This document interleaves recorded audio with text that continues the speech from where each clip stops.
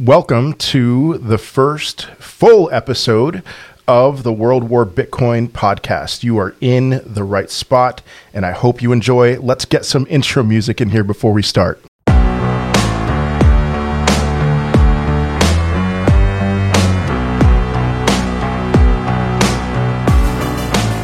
All right, so a few things I want to talk about in this podcast today. First of all, am I a bull or a bear? If you remember, on December 2nd, I turned crabbish. There were just a few things that I didn't like that I was seeing. I was nervous. Are we going to hold the bull market support band, or are we going to go lower? And we ended up going lower. Now we are well under the bull market support band, which is at about, last I checked, about $50,000. Several other things that I was looking at with the Federal Reserve with interest rates. So we'll examine that. I was a crab for several weeks. Where am I now? And let me make a case for why I stand where I stand. Secondly, I want to take a look at Arizona and Texas. If you haven't heard, they are looking to attempt maybe to make Bitcoin legal tender. Is that going to be, is it feasible? Is that going to be an uphill battle, or is it just completely fruitless? I will examine that with a few things. And then last, I want to examining more things, this Meltup. So there are certain people whose opinions I respect who believe that we are going to see some kind of an epic Meltup. Talking S&P to $6,000, the Dow to $45,000, NASDAQ way higher than it's ever been, and crypto would go along with that ride. The rise. And then after that, there would be a crash, an even more epic crash. And some people are estimating that it would be about 70 to 80% for the S&P 500, which is just, it's wild to prices we haven't seen in years. So does that have any validity? And then I'll share my general market outlook for the remainder of the year. So, and for the remainder of the bull run. But first of all, am I a bull or a bear? And I haven't been making a lot of TikToks lately. My mother-in-law has COVID. She works for me. I've had to fill in for her. But I did, in my most recent TikTok, just basically say that I am right now cautiously bullish. Bullish. I am cautiously bullish. And I would say I am much more bullish than bearish. And I am officially no longer a crab. I am a bull. And so why am I a bull? I would say that there are several reasons.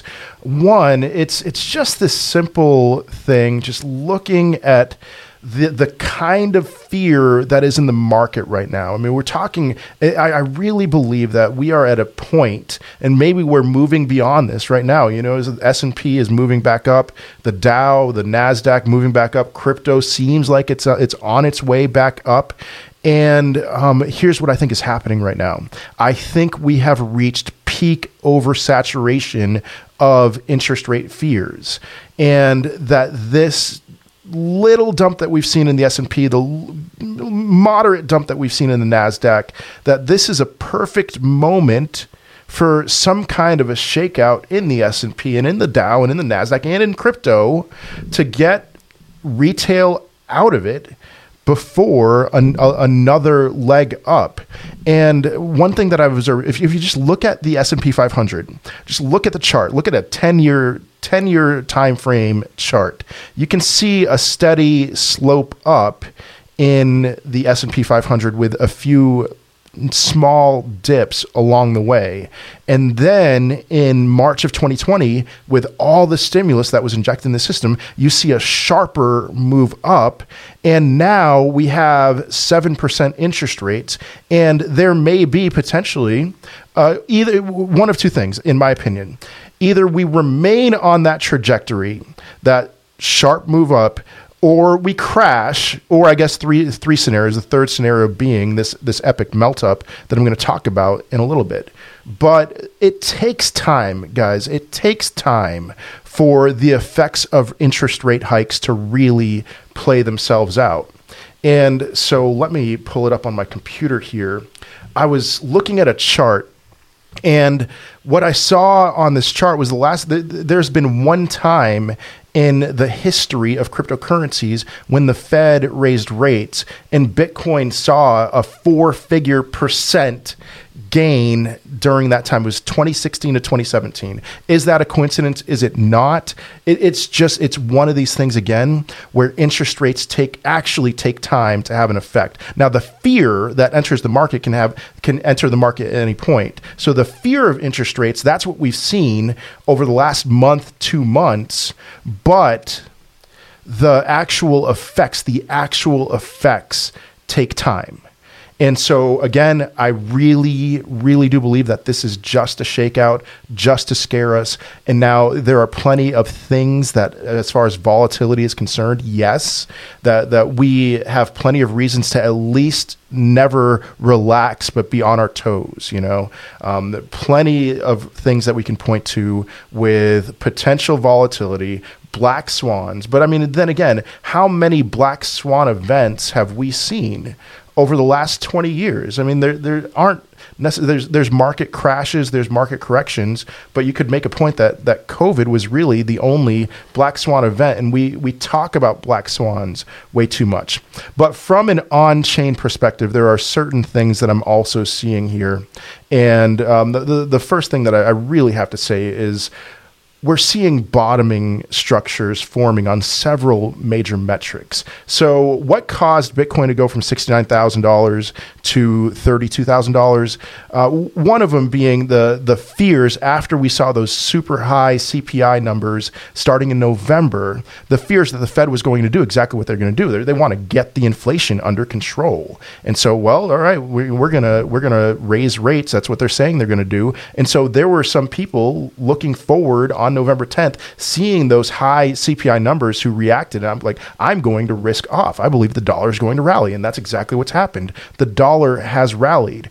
And so along with that, we have seen a sort of disillusionment form with people who were all in that Bitcoin was going to have, and other cryptocurrencies were going to have a blow-off top in December. It had to happen by the end of the year. And so when they started seeing signs that happened, short-term holders capitulated and they dumped at levels that we haven't seen maybe ever in Bitcoin's history.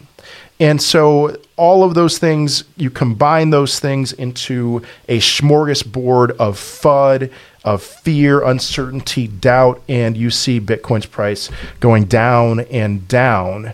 But here's the beautiful part about this, and I've made a case that we've been in a bear market since Bitcoin peaked on April 14th on Coinbase Day at $65,000. Watch my TikTok for more information about that. But now we're in this level where the gap between the amount of Bitcoin that short-term holders hold versus long-term holders is wider than it's ever been. Short-term holders hold something like 3 million Bitcoin, and long-term holders hold exchanges hold somewhere between 2 and 2.5 million Bitcoin, and then long-term holders hold the rest. So how much is that long-term holders hold? About 13 million Bitcoin versus 3 million for short-term holders. That is a gap of 10 million. At the point of the bear market bottom in December of 2018, the gap between short-term holders and long-term holders was about 8.5 million. And at the bear market bottom between the 2013 peak and the 2017 peak, the gap was about 7.5 million Bitcoin. This is a bottoming formation that is happening between short-term holders and long-term holders. And this, to me, communicates that we are at a similar point where Bitcoin has bottomed out. And I don't know if 32,000 was the bottom. My guess right now on this day, Bitcoin is at $37,000. My guess is that $32,000 was the bottom of this mini bear cycle.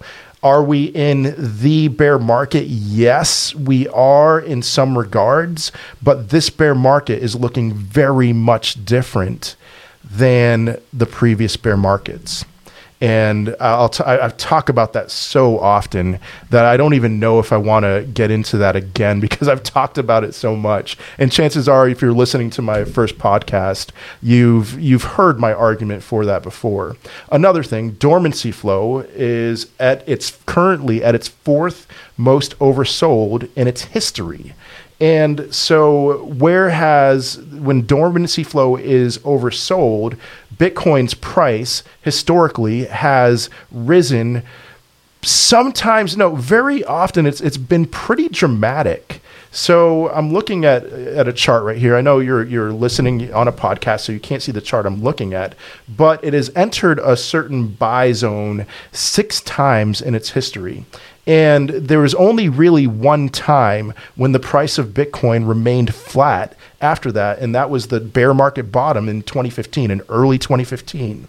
It just kind of traded flat for about a year. Now, it did rise sharply, but then trade flat after that. But the COVID crash was a phenomenal buying opportunity. And even then, the dormancy flow wasn't as low as it is, as oversold as it is now.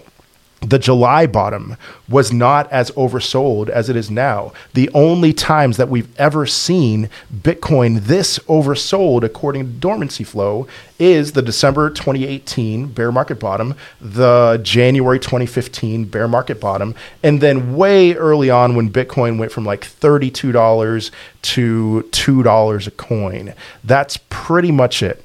Another thing, all right, moving on. Another thing that has me bullish is that I'm seeing on-chain analytics, illiquid supply. Illiquid supply continues to rise. I'm not going to talk too much about illiquid supply because I talk about it all the time, but it continues to rise. And liquid supply and highly liquid supply are both dropping at a steady rate. Illiquid supply is 75% of Bitcoin's circulation right now. So 75% and rising. That is going to continue to rise, and a large majority of the supply is going to be illiquid. It's going to be from long-term holders, people who have their cryptocurrency in cold storage. And so that's a bullish macro sign for Bitcoin. It doesn't matter how low the price goes. The amount of conviction we're seeing is very encouraging from Bitcoin holders. And it's something that we didn't see in December of 2018. It was 2017. And we didn't see that certainly at the first peak. People just took a lot of profits and they moved on with their lives. This is not happening this time around, which is why this bear market is going to look much different than it looked before. We reached $69,000 Bitcoin in bear market conditions. We could have a mini bull run where short-term holders get a little bit excited, but not a lot excited, and that could easily drive the price of Bitcoin over 6 figures. And I do believe that is in store some point before the next halving. But the second to last thing I want to talk about with why I'm bullish right now is that whales and wallets of all sizes are starting to buy again. Now, you might be confused by that. I don't know. I know I've shared this when I've shared this before.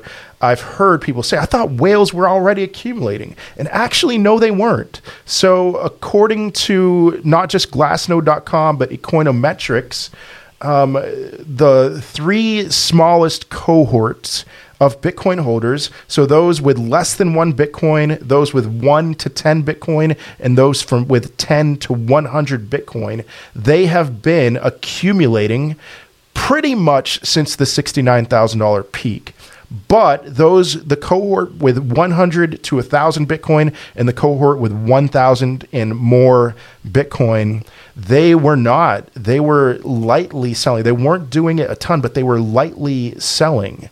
There were periods of more selling than there was of buying. And so whales, for the most part, were not. I don't care what they were not accumulating Bitcoin from about $69,000 to $40,000. Once we got to the low 40s, we were starting to see signs that they were starting to accumulate again. So again, I mean, holders of Bitcoin between 100 and 0, they are still accumulating.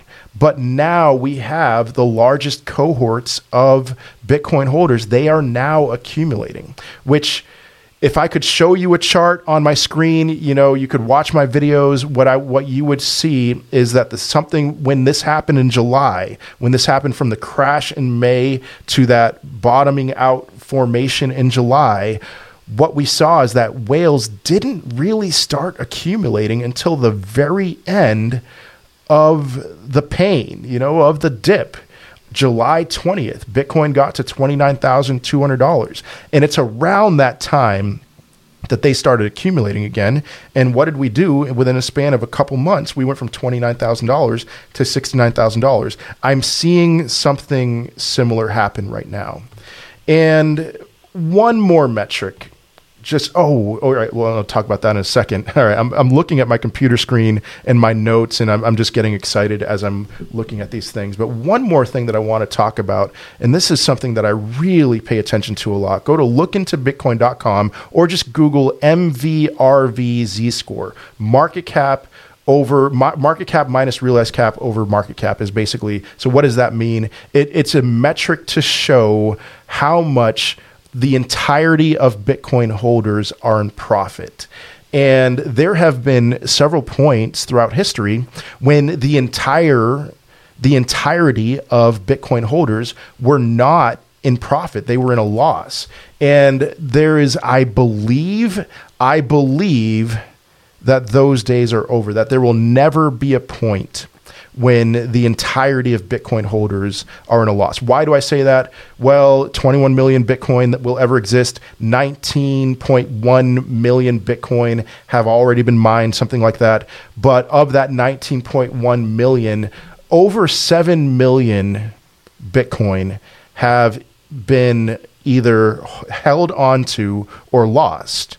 So what does that mean? That means that there is that Bitcoin entered some wallets and have never moved from those wallets in a very long time. And so it's a certain metric on Glassnode.com that they analyze, that they would say, yeah, this Bitcoin cohort, this 7 million plus Bitcoin is either being held by somebody who plans on never selling it, or it's just lost forever. So that 7 million Bitcoin is in a huge profit. And then also the amount of Bitcoin that has been held for 10 years has climbed beyond 2 million, more than 10% of the supply. And so we have these huge groups of wallet holders, of coin holders, who are in massive, massive profits. And they're not selling. They're not going to raise that realized cap. Short-term holders are the ones that are going to raise the realized cap as they realize their profits or losses, And so, if they realize their losses, then that'll bring the realized cap down. But these 7 million Bitcoin that are either being hodled or lost, those are in huge profits, and they're not going to move. And so the idea that what would it take for the entire realized market cap to go down to the negative, it would take a Bitcoin price of about a little over $20,000. And I've made a case before why I do not believe, we've never revisited the previous cycle top. I don't think that's in store for for the next halving, for the halving after that, maybe not even for the halving after that. There will probably be a point as Bitcoin levels off that we will revisit a previous cycle top, but I don't think that's in store for at least a decade, in my opinion. And so for us to revisit that previous cycle top, I don't think that's going to happen. So what does that mean? Let me tell you where the current MVRVZ score is. It's at a very low point. It bottomed out at 0.8. And when it tops out, usually at a bull market peak, it tops out at a score of like a 9 or 10. In February of this year, it topped out at a score of 7.09, which means people were massively in profit. In November of this year, it topped out at a score of 3.5, which means that people were not nearly as much in profit as they've been used to being, which is why a lot of whales didn't sell at that peak. In fact, a lot of whales bought the first peak in December at $67,000, or should I say the second peak at $67,000. But anyway, for a score, and today's score is at 1. It's pretty much at 1. And if you see the MVRZZ score at a negative score, what that means is that we're at a loss, that the entirety of Bitcoin holders are at a loss. And my hypothesis that I'm saying is that we are never going to see the MVRVZ score in a loss again. I mean, at least until the 2030s. And so for us to have a bottoming out of a score of 0.8, that in my opinion is good enough is a good enough bottoming structure. And that is around where I would expect the MVRVZ score to bottom out moving forward, probably over the next decade. So if you look at metrics like this, you're going to see it logically, or just by the numbers, you could see that historically, Bitcoin has had lower bottoming out points. And my argument is basically that that's not going to happen. We didn't have that extreme move up, the blow off top that would bring the realized cap much, much higher than it is. And so logically in my mind, we shouldn't have a bottoming out that is just as bad or worse because the realized cap wasn't brought up enough, basically.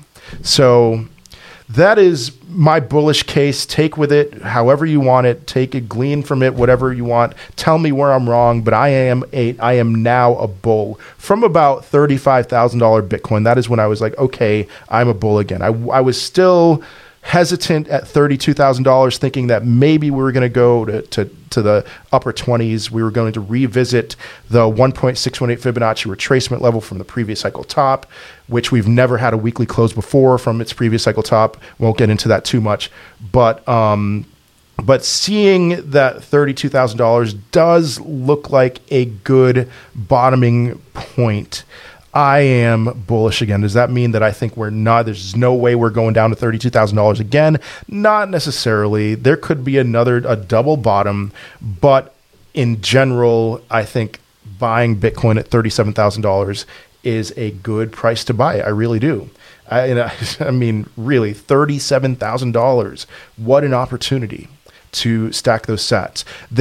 I want to be clear though, there is one concern that I have, and that is miners. So how concerned am I about miners? Well, let me tell you this. Let me just share some numbers. So I'm looking at a chart right now. Bitfarms has, oh my goodness, if I could show you this chart. I liked it on my Twitter account.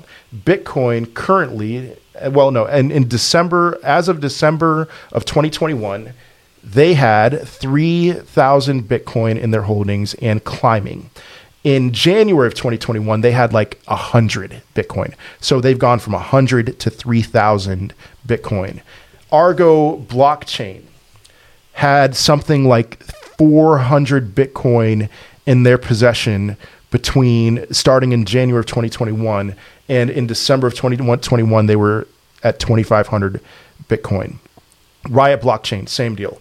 1,000 Bitcoin in their possession. They currently have 5,000. Hut 8 mining, 3,000 in their possession in January of 2021, currently at 5,500. And then Marathon Digital, 5,000 Bitcoin in their holdings in January of 2021. They currently have 8,000 Bitcoin. So that is bullish. That shows a level of conviction from miners that we've never quite seen before. And they are accumulating, but not only are they accumulating, here's the amazing thing.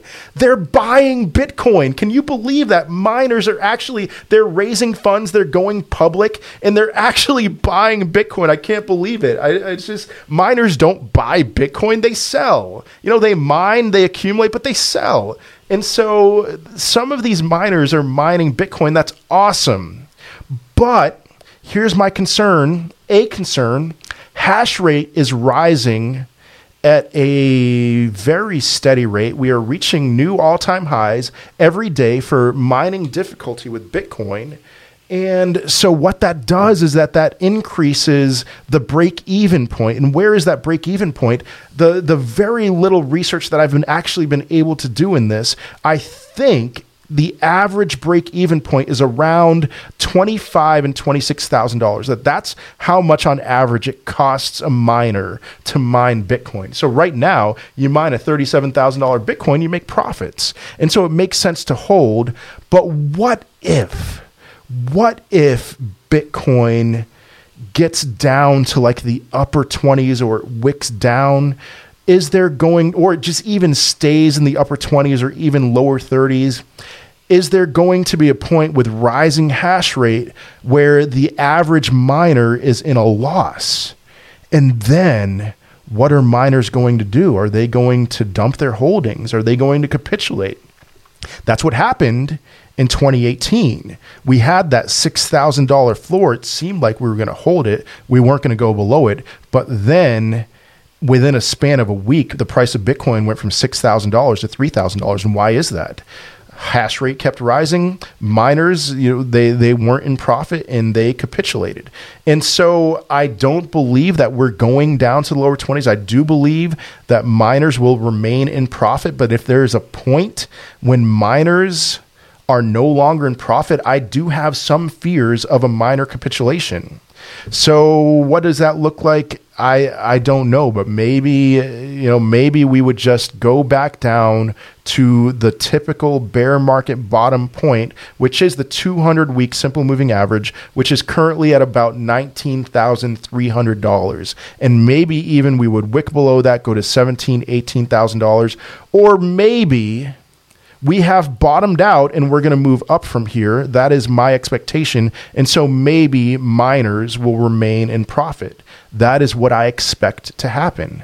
We will see. Time will tell. But there is a little corner of my mind, especially if there was some kind of black swan event where miners would be forced to stop mining, to dump their holdings, to capitulate, whatever that would look like. And where I could see the price of Bitcoin going down to a level that it's never been at before. Do I think that's going to happen? What kind of percentage chance do I think would happen? I would say it would be a less than double-digit percent chance. But I'm keeping that in my mind for a possibility, and I will act accordingly, and I would recommend that you act accordingly too. So, all right. I am a bull. I'm not a cautious bull right now. I am in general a bull who short term thinks, yeah, sure, we could go lower. But what I see ahead is a move to the 40s, maybe even the 50s, a rejection there, move back to the 40s, maybe even back to the 30s. But eventually another move back up to the 50s so that people can see that, hey, this isn't over. This isn't over. So we'll see. There are differing opinions here. Some that are mega bullish, like, whoa, hey guy, hold on a second. But from people whose opinions I really respect. I'll get into that in a second. The second thing I wanted to talk about was Arizona and Texas. So we have a bill that has been introduced in Arizona that would make Bitcoin legal tender. And so what happens next? A bill has been introduced, SB 1341 by State Senator Wendy Rogers, and that bill has been introduced. So now it needs to be approved, and then the governor needs to sign it into law. What are the chances that this is going to happen? Before I even say that, Texas, there's potential with Texas. There's no bills introduced, but we have 3 gubernatorial candidates who have expressed their support to make Bitcoin legal tender. And here's what I want to say, my thesis statement, and then I'll explain a little bit more, is that this is a major uphill battle. I mean, first of all, Arizona. Okay, so one state senator, Wendy Rogers, introduced a bill. I have some friends who are in the legislatures of their states. They introduce bills all the time, and those bills get rejected all the time. Most likely what's going to happen is that this bill in Arizona is going to get rejected. Not only because of that, but Wendy Rogers, just a little bit of what I've read about her, she might be a little crazy. She has ties to some nefarious sounding groups, if I'm using that word right. She has praised the conspiracy theory group QAnon. I don't know a ton about QAnon, but I know that that has a stigma with it. So I'm picturing somebody in Wendy Rogers who's kind of an outcast as a state senator. So I don't think that this is going to gain much traction in Arizona. If there is a state that something like this could happen in and be successful in, it would be Texas, because, you know, Texas has this attitude, don't mess with Texas, where Texas is the one that's going to stand up to the federal government, and that the federal government might be a little hesitant to push back on. But still, here's the thing with my research that I've found is that in the Constitution, it's questionable whether something like this can even be done. So I'm going to read Article 1, Section 10, Clause 1, and here's what it says. No state shall enter into any treaty, alliance, or confederation, grant letters of marque and reprisal, coin money, emit bills of credit, make anything but gold and silver coin a tender in the payment of debts, pass any bill of attainder, ex post facto law, or law impairing the obligation of contracts, or grant any title of nobility. So, dissecting that, what does that mean? What's the interpretation of that? Well, that's something that I'm going to leave to the Supreme Court, because here's what I think would happen. If a state moved to make Bitcoin or other cryptocurrencies legal tender, then that would be brought up in courts. And the courts, the judges would have to interpret that, and maybe eventually it would make its way all the way up to the Supreme Court, and the Supreme Court would have to decide, is this constitutional for Bitcoin or whatever other cryptocurrency to be made legal tender? When they wrote the Constitution, did they have cryptocurrencies in mind? Of course not. But they had things in mind. They had other things in mind. And so we need to interpret the Constitution in light of what was the original intent. I am an originalist when it comes to the Constitution. I am not a progressive. I'm not one of those people who believe that the Constitution is a living and breathing document, but the Supreme Court certainly does, which means that there's some room open to interpretation with where are we going with this.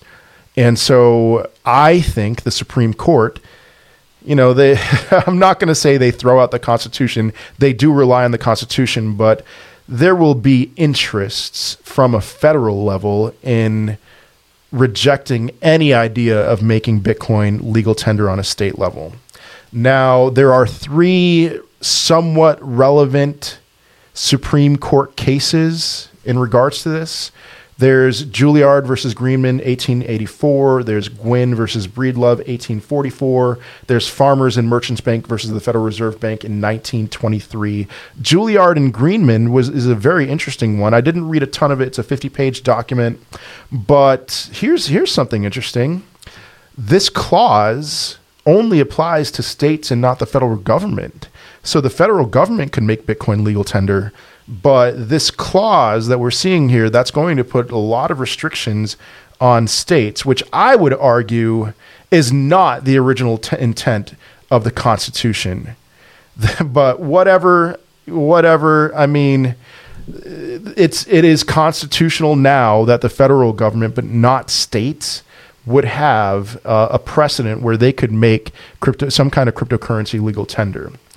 The other 2, I read portions of both of them, and it's tricky. And so we have years ahead of us to where we need to see where this is going to play out.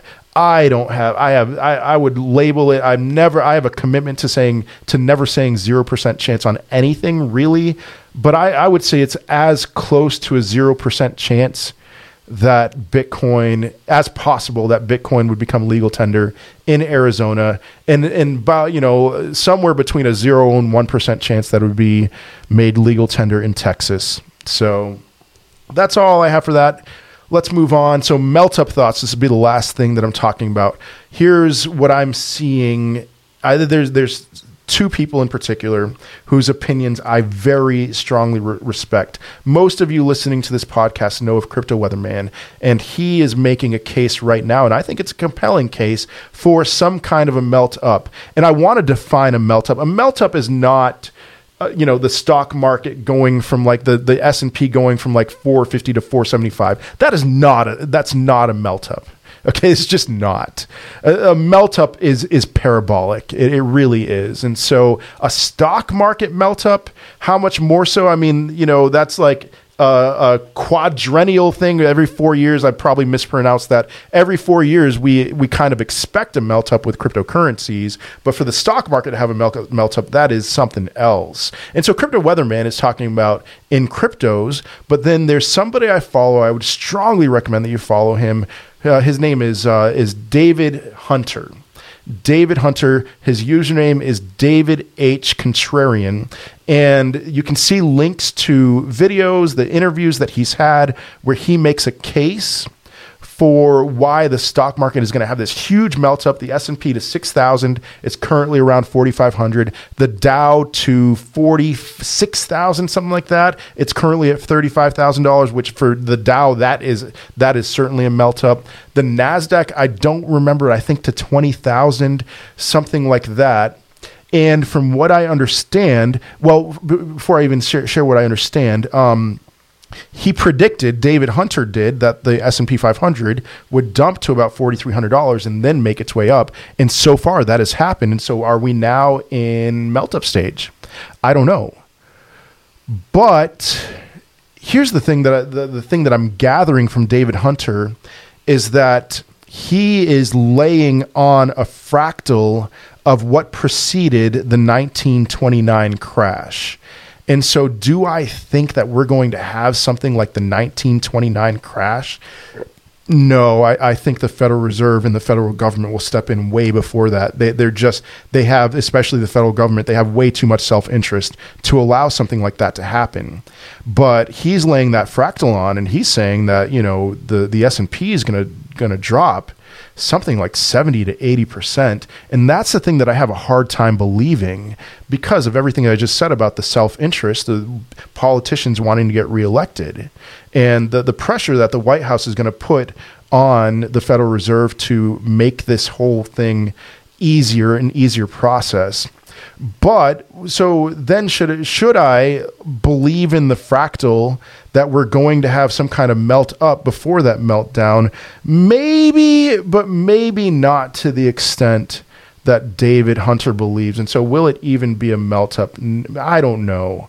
But I think the stock market in general, has all the makings of a pretty significant leg up, and that what's going to happen, that retail is going to be left in disbelief, because what does retail believe right now? Retail is very bearish. Retail thinks that we're going to have this epic dump, and without any kind of parabolic move up. And I've been in this long enough. I'm telling you guys, I've been in this long enough to know that there's no guarantees of a crash. And I am an uber bear when it comes to the global financial economy on a long enough time frame. But the thing that I say over and over in my live streams is I got into this in 2010, and in 2010 I was like, stock market crash is imminent. Stock market any week now, any month now, any year now. And then what happened? There wasn't one, except for the COVID crash, which was very much a V-shaped recovery. And so this idea that any day now, any week now, guys, I've lived through that, and I understand as younger people are growing in knowledge and their understanding of what's going on in the American economy, the global economy, not just the American economy, but the global economy, that they are going to turn very dark and pessimistic. And what I'm saying is that, yeah, you should have that as a framework in your mind of something that can and will eventually happen, but there's no guarantees that it's going to happen this year. And I think a lot of people are absolutely 100% convinced that it's going to happen this year. There's no guarantees that it will happen over the next 5 years, over the next 10 years. Do I believe within 5 years and 10 years that we're going to see a pretty severe crash? Yes, I do. Yes. But if we move 10 years down the line and we don't see a huge crash in the stock market, I'm not going to be shocked, honestly. And I believe that stock prices will be higher 10 years from now than they are now. That's close to a no-brainer, even given the macro uncertainty. But anyway, here's my thing. I do think that we're going to just continue the move up in the stock market, which will be bullish for the crypto market. But with crypto, I think it's going to take a lot of time. If we don't have this melt up especially, it's going to take a lot of time. So what kind of time frame am I thinking about?